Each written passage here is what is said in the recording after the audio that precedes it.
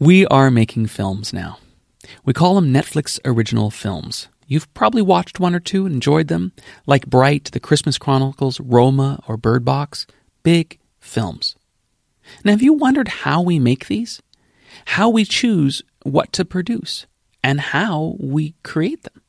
Well, I have. And lucky enough for us, I happen to have a podcast at Netflix where I can go and talk with anybody across the company about what they do.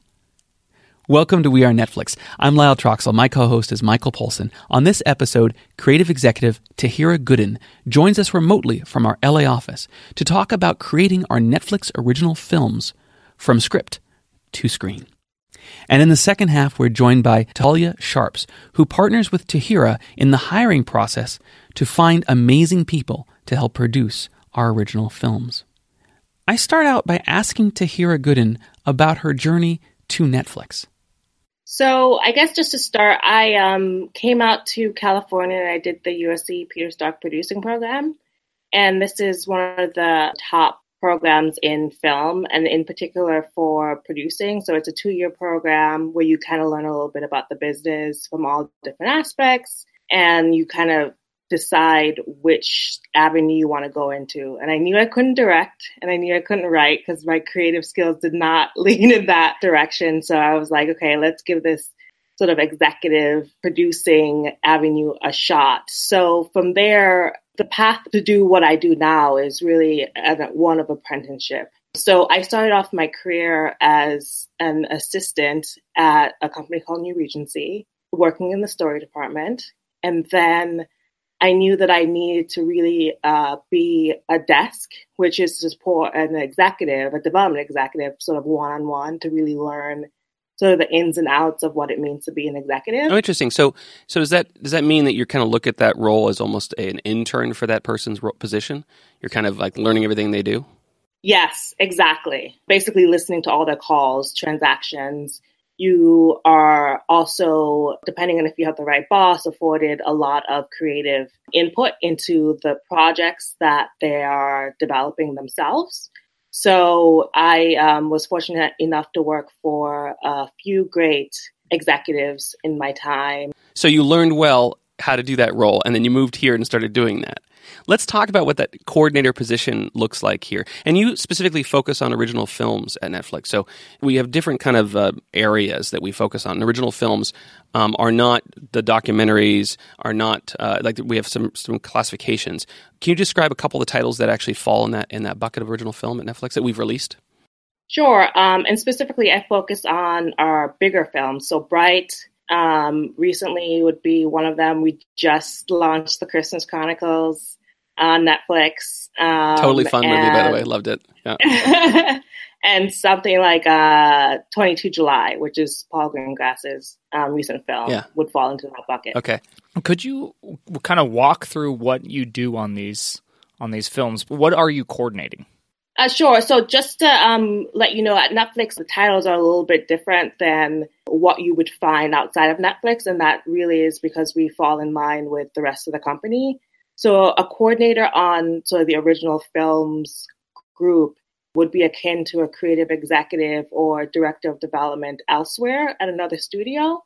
So it is an executive job. So you are really with the project from inception. So it's anything from, sourcing the material, talking to agents or producers or writers and hearing the idea, whether it be a script or a pitch, or even like more of a kernel of an idea, making the decision to buy that idea for Netflix, developing it. And then once you reach a stage where you're like, okay, this is sort of the framework of the movie that we want to make, working with the filmmaking team to decide who the right director is, who the right, cast is, and really working to come up with a production plan of when we want to start shooting it, where we want to shoot it, when we should launch it, and then working with our internal teams on, best way to market it. So, Tahirah, it sounds like when you hear the pitch and then you're like, okay, I like this, maybe talk a bit about why it might work and stuff. You talked about being responsible for whether we're going to make that film. How does that whole process work? Like, how do you go from, yeah, this makes sense. How do you make that assessment of it? Yeah, it makes sense enough for us to go forward and make a full production. Well, obviously we have an overall strategy that Scott Stuber and Tendo Nagenda have come in to help shape. So it starts with that. Is this a film that is meeting a need here at Netflix? And then, it's also about couple that with, is this creatively something that we think that our viewers will want to see? So it starts with there. And then you start evaluating, is the execution of the idea at a place such that we think that it's either ready to go, or with, some strategic development, we can get it to a place where it will be best in class of whatever the idea is for our viewers. So it really is about assessing, will this bring about, kind of a moment of joy for our audience? Yeah. And of course, you have a whole bunch of team members across the company that are helping you make those assessments and decisions, right? So there's analysis people that kind of say, well, we definitely want a Christmas movie coming out in December. There's analysis aspects there that bring you numbers and abilities to make decisions. Are you making that decision to greenlight the Bright or something? How many people are involved in something like that? The great thing about Netflix is that it's a great group of individuals who are working as a team. So yes, we do have people in, our content planning and analysis team who will bring us great information about what viewers are watching, and which seems to indicate that maybe they may want more of that sort of material. And we have great colleagues who will help us strategize on, is there a real need for this in the marketplace? I would say the ultimate decision on whether or not we want to buy something is on an individual basis done in conjunction with, Scott and Tendo. But at the end of the day, it's all about each individual executives taking swing on, this is what I believe in, and this is what I want to help bring to the audience. How do you balance knowing what you want today and the future with this? Because if what we see a need for today changes, like how do you make these long 1-2 year decisions to actually meet those needs effectively? It's definitely tough. So it is about, working with the different teams who are very skilled at long lead planning.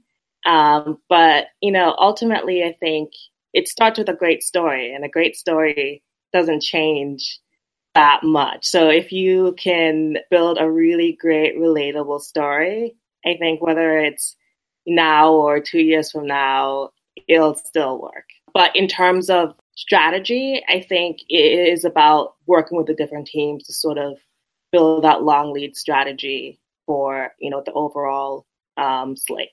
We're described kind of in the public space in the film industry and television industry as a creative-friendly studio. And we kind of promote that idea that we're friendly to the creatives. Somebody can come here and make a movie that they want to make. You're the one that kind of represents the company at some level with the creatives that you're teamed up with, even though you're also part of the creative process. Does it feel different to them? Do you have to kind of convince people it's going to be different? What does that look like comparatively outside versus inside once a creator starts working with us? I hope it feels different. I think it feels very different to me, who, like you said, I've had a number of different positions outside of here. To me, it's much more collaborative. It's much less do this because we said so and we're the studio and we hold the purse strings. It's much more, we have this concern and we do have notes, but let's talk about the best way to address those notes and come to a decision mutually, as opposed to it being, an edict from the top down. We really try and extend, freedom and responsibility to our partners as well, with the sort of caveat that we all want the best film possible for our audience. And we go into that with everybody starting from that page, and that everything that we do will always be with that goal in mind. So I think that, our creative partners have really responded to that and have really realized that, we have the best intentions. Hey, so you seem to travel a lot for the role. Go to the set, or what's the intention of all this travel? Yes, so we definitely do set visits. We like to go and see how our productions are doing. And we love to go and, support our filmmakers on site. So there is a lot of travel. Are you doing that because it's fun, or are you doing that because it's important? Doing that because it's important. The fun's just a benefit? Fun is a side benefit. As much as I love visiting all of our filmmakers, sometimes there are, reasons to go that are, business reasons. Whether it's we're capturing a really important scene for film and we want to go to make sure that everything is running smoothly, or maybe there are, certain challenges on set that we need to go and help mediate.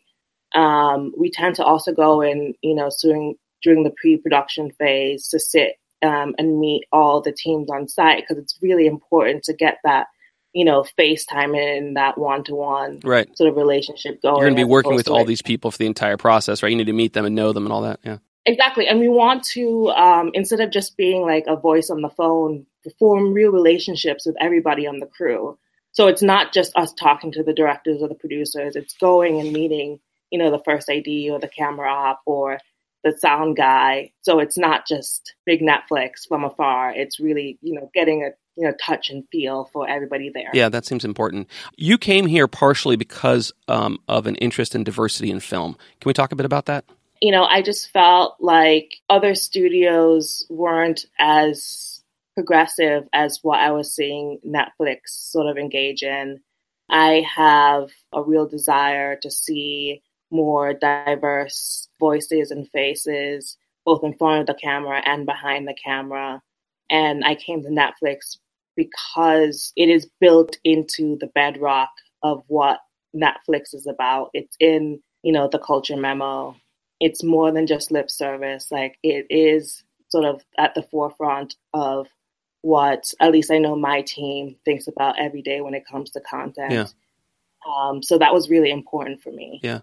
It's a topic that touches quite a bit in Silicon Valley, of course, because in Silicon Valley we have a high density of white dudes. And it's a challenge throughout the Silicon Valley, tech industry space, and trying to make it more inclusive and make it more available for other people to join and participate. That's important in every aspect of creation, I would agree. I think in production making even more so, because, of course, we're trying to make films that are applicable and interesting to the planet. So, and surprise, yes, surprise, exactly. There's lots of different types of people here. So exactly, yeah. We're a global company, and we want to make films and content that reflects our audience. And our audience aren't just white male from the West. Yeah. So that's very important to, as part of our strategy, to examine all different kinds of content and to really be authentic in that. And so these stories aren't just about, putting one or two actors of color. It's about finding stories that are diverse at its inception. Yeah. So you saw from our culture deck and everything that we intend for it to be a diverse culture and a supportive culture of lots of different people. Have you seen that in practice? Have you been surprised at all by it? And if you haven't, or if you have you actually have to push to help us be better at diversity? I wouldn't say that I was surprised by it. I would say that it confirmed everything that I hoped and wanted out of coming to Netflix. So I was overjoyed, I think, by it. At least definitely in the films that we have done on the original films team. There's a film called, Always Be My Maybe that we shot with Natasha Khan as director, and she created Fresh Off the Boat, and this was her first feature.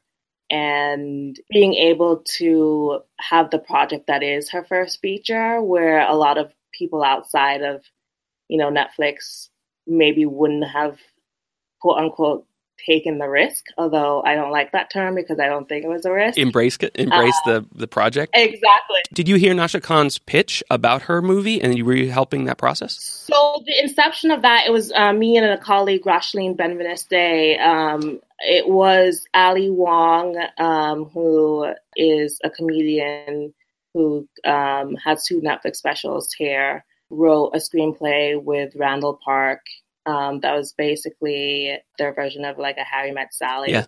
We first heard about that and we were like, we have to be involved in that. We have to be a part of making that come to fruition. Because it was a good script. So So we went after that pretty hardcore and we worked with them to develop it. And when we were looking for directors, we knew that we wanted to bring on somebody who shared sort of our vision for it. And Notch was definitely top of our list. That's awesome. Where in production is that film? We wrapped production and right now we are in post. Okay. So we're just working on editing it, and it should be coming out on Netflix next year. So you heard the pitch, you liked it, you helped find a director that could take that script and make it work, even though it was her first directorial thing. I'm assuming you're happy with it at this point.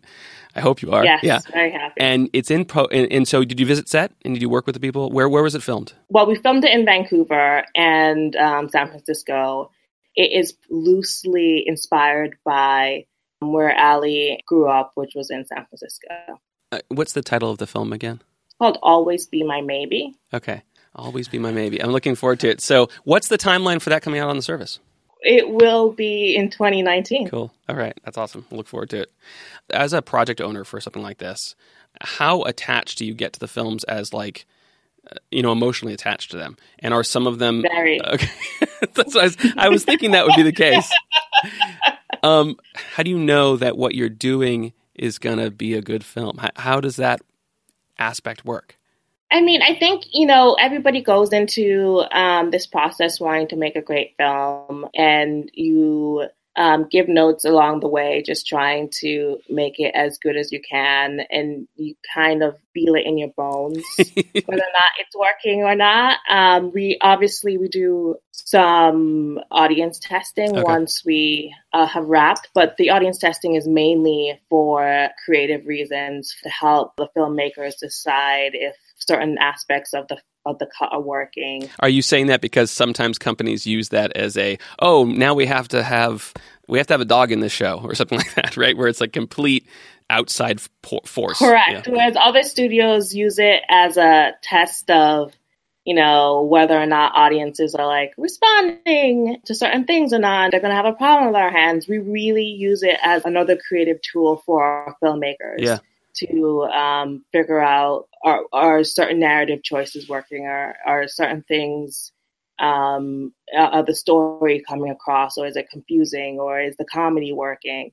So it's really a tool as opposed to, tool for them as opposed to for us. Do you find that more experienced directors, when this occurs, are surprised by what do they like it? I think it's always nerve-wracking going into it, but they like it. And once they understand that it's for them, they really embrace it. Yeah. We've been growing a bit. We're doing more films and more films. What's it like right now with the teams growing, with more people coming on board? I mean, one of the reasons why you're chatting with us is because we actually want more coordinators to be hired in the originals film and throughout our different productions. So what does it look like in growth? How are we making sure we get good people? All of those aspects. What does it feel like right now? It's exciting. When I started about 2.5 years ago, I think there were 5 executives. Now we have 13, I think, and looking to hire more. So it's definitely a challenge keeping sort of a core sort of team spirit and culture as everybody's like running in different directions.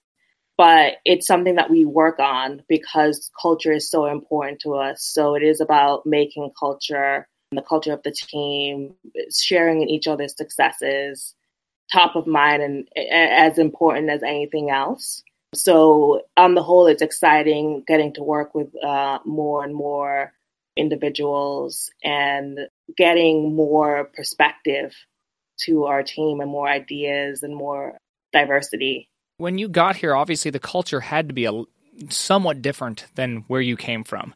How did you adjust to this change? Or do you feel like those changes you were prepared for them and you just kind of landed more at home? I think you never really understand what the Netflix culture is as many times as you read through the culture memo until you get here. But I think it's really quite refreshing once you understand the ins and outs of it. There are definitely some adjustments that you have to make. Can you give us an example? Sure. Like for me, I think feedback was something that I wasn't necessarily comfortable with, just because outside of these halls, feedback is viewed as something negative. So reorienting my mind to realize, no, actually it's something positive was a hump that I had to get over. But once, I realized that, I love Netflix, this is where I want to stay, and I want to do everything in order to excel and be a stunning colleague, feedback became a tool for me and an aid for me. So asking and giving feedback, I leaned into that pretty heavily, and it has changed not only my work relationships, but, personal relationships as well. Can you give us an example of some feedback you took that was hard to hear and how you might have changed because of it? Yeah, I think, in the early days, communication was very key, especially as coming into a place where communication is important to keeping, the trains running on time. So even if it's over communicating and not seeing that as like bothering people, whereas in previous jobs, less information until you've gotten the job done is probably safer for you. Interesting. Whereas at Netflix, over communication is definitely the way to go. Yeah. And that was definitely some feedback that I got earlier on that I was like, okay, Talk more. Tell us more what you're doing. Exactly. Let's talk about this. Let's discuss this. Let's, socialize it with everybody and like see how we can figure this out together. Yeah. So, it's like I said, it's hard when you get feedback because you immediately go to, oh my God, like I'm messing up. Yeah. This is like, I'm doing something wrong. But instead, like I need to reframe it as, no, they're actually just trying to help me succeed. I have an opportunity to do something better. Yeah. What at Netflix looks like innovation to you in filmmaking? You talked about diversity, right? We talked a little bit about diversity and making diverse films and making sure there's a lot of people being included in our production process so that we represent our audience in some way and we have different types of stories being told. But what other things are we doing that are innovative here at Netflix with regards to filmmaking? I think the things that we do that are innovative are definitely giving filmmakers the room to really make a great film, whether it's through not really having hard and fast launch dates, and really deciding, what the launch date is once we think the film is close to being ready. I didn't know we did that. We'll slow down a launch just to make sure the film is good and that the creative people are happy with it? Yeah, I wouldn't say we'd slow down a launch, but if we think that a filmmaker could really make a film great by perhaps pushing a launch date by a little bit, we will. So I don't want to give the wrong impression that it's like loosey-goosey, because it's not. Like we definitely have, slots that we want specific films for, but we, at the end of the day, we do ultimately what's best for the film. So we take that all into account when it comes to releasing a film on Netflix, because like I said, we want to bring subscribers joy. So we want to put out the best content possible. Yeah. So, all of the decisions that go into when is the best launch all comes back to that. All right. Well, I'm glad you're there making this work for us and making films. It's awesome. I'm jealous of your role because it seems like that creative process is a pretty wonderful way to wake up in the morning to think about how you're going to make movies. Every morning I wake up and I'm like overjoyed to be doing what I'm doing. Yeah, that's pretty awesome. And doing it at Netflix. Yeah.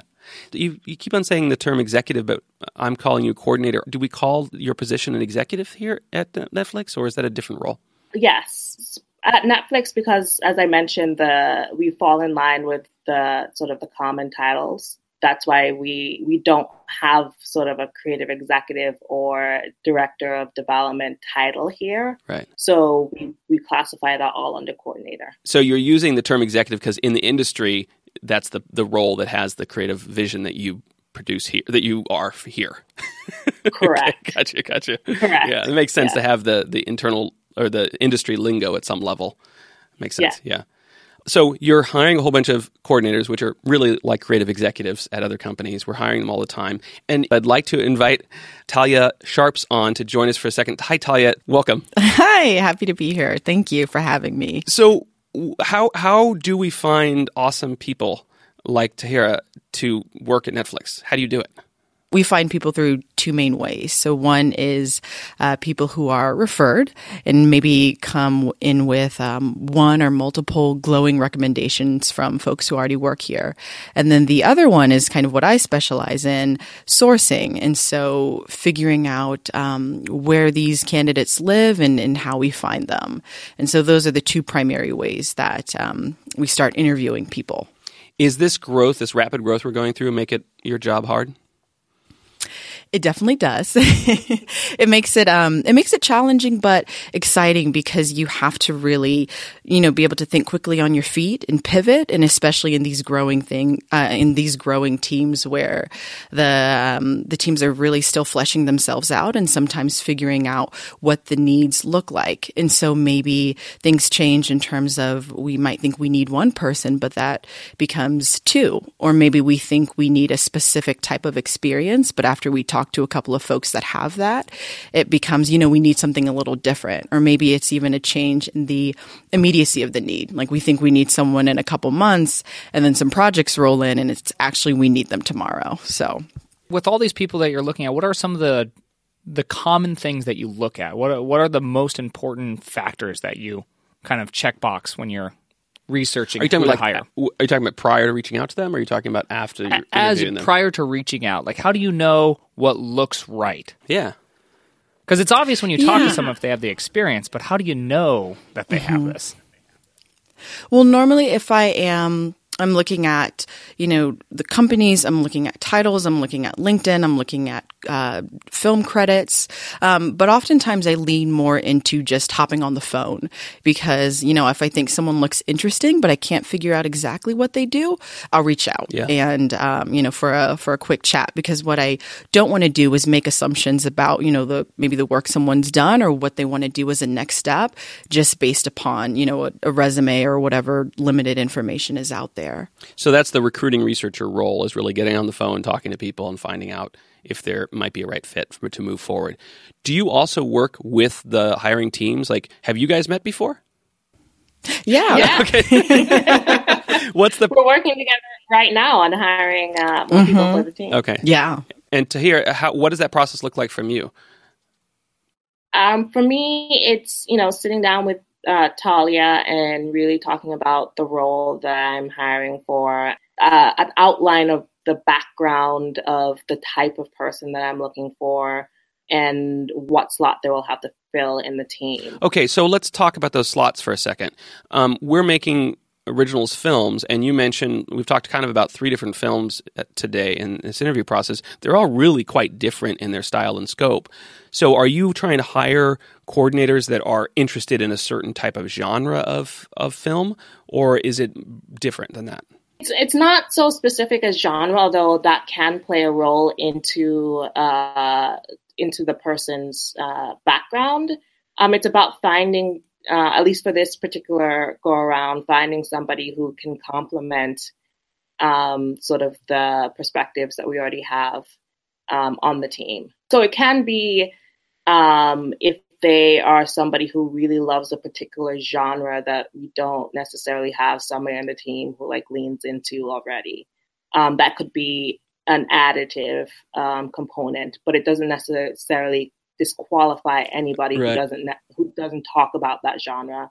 And we're looking for people of with a diversity of perspective. So that, was really important to us on this go around as well. Yeah, and I think when I'm speaking with someone for the first time, I'm really trying to evaluate candidacy from a couple different perspectives.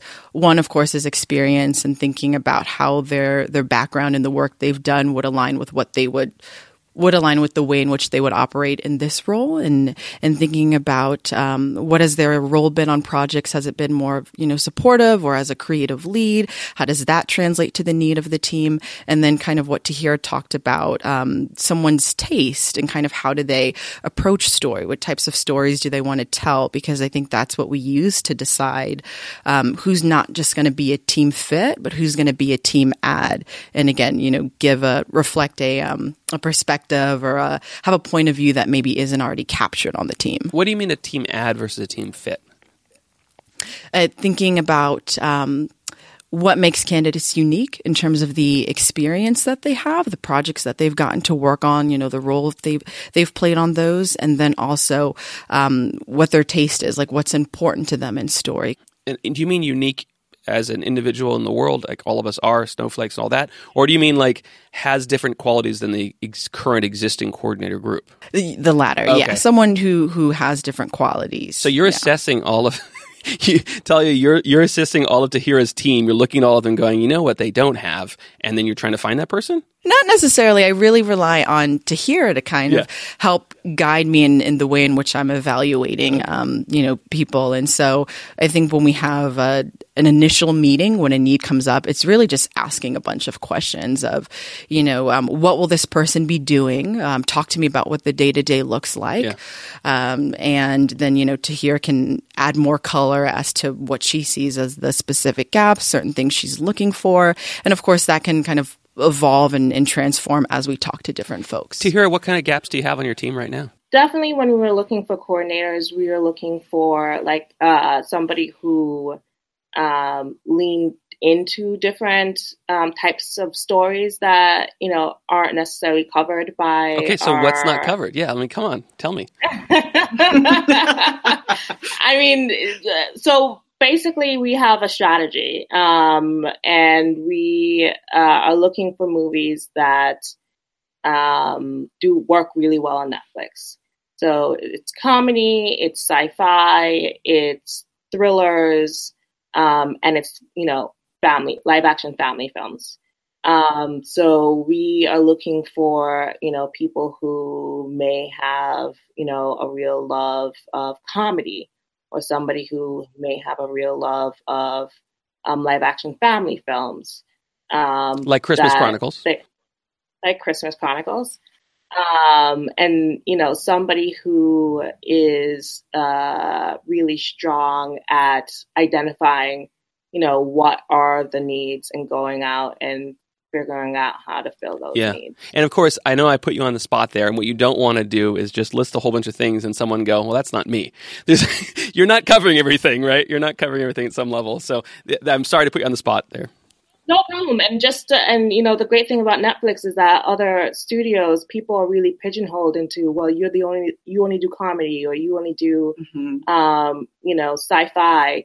And at Netflix, one of the great things, at least on the film side, is that we aren't, put into those boxes. So like, for example, I have quite a breadth of interests. So this year alone, I've worked on, a romantic comedy, a family film, a drama. So it's not necessarily that the person needs to like only one thing. It's about realizing what makes sort of Netflix special, and, that we do have a strategy and that their job will be to work on a lot of different films. But if it so happens that they, have a proclivity on a certain genre, then, that's a plus. Yeah. You want people with passion. Exactly. Yeah. As we've been talking about this, we've been talking a lot about passion and then making these calls and not trying to influence really the filmmaking process end to end in a getting your perspective in there. How do you balance judgment and passion? Because often they kind of go at odds with each other. The philosophy is always Netflix first. So that is the first thing to be considered. So the judgment is will this be good for Netflix? And as we become, bigger team, and experience also comes into it. Like, you can see something that you're like, this will be a killer film for the service. It may not be my passion film, but I understand that this will work, and I know how to make it work. So as an executive, it's your job to engage in that, or say, hey, this is not something for me, but hey, colleague, I know this is your area. I think this is something that could work for you. It seems like earlier you were talking about just loving this movie that you're working on, right? Like really having a passion for it. When you have that passion for a title that you're working really tightly with, you saw the script, you see it come to fruition, you see the first cut, you're like, this is fantastic. Do you use your colleagues as a sounding board? Am I too committed to this? Do you do that kind of thing? Absolutely. I often go to my colleagues and ask them for a gut check. And you asked me a question about what was one of the things I had to learn coming to Netflix, and gut checks and really being comfortable with people interrogating your choices and poking holes in your not necessarily your decisions, but the decisions that you want to make in order to test is something that I had to get used to and really embrace as well, and see as a tool, because you're right, sometimes passion can cloud your vision. So I think that's a really useful thing that I learned and really rely upon when I think that maybe, something, I'm getting way ahead of myself on something. Hey, Talia, we have a couple more minutes, so I'm just going to ask you this. You probably get a lot of frequently asked questions from people that might be interested in working here. Answer a few of those right now. One of the values I always like to highlight in the memo is curiosity. And so I think to start off, especially when it's maybe your first time connecting with someone over here, ask the questions you want to know. It's okay to be really honest, because I think sometimes what people forget is the interview process is one of a mutual evaluation, meaning that the candidate should really be trying to determine, is this place a fit for me? Can I be successful here? Do I see myself here? Just as much as I'm trying to assess the same thing on my side.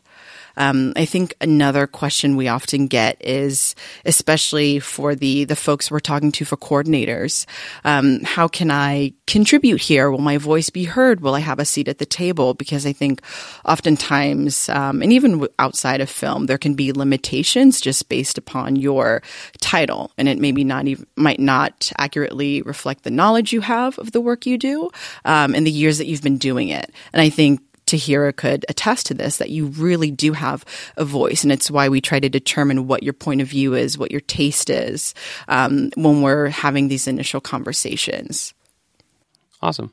Can I jump? Sorry, Sure. Can I jump in? I think if I have one advice to prospective candidates is to have a point of view and be able to express it and, back it up and like Talia said, be curious and ask questions and figure out, is Netflix a place for you? Not just any studio, but Netflix specifically, and the more specific you can be about that.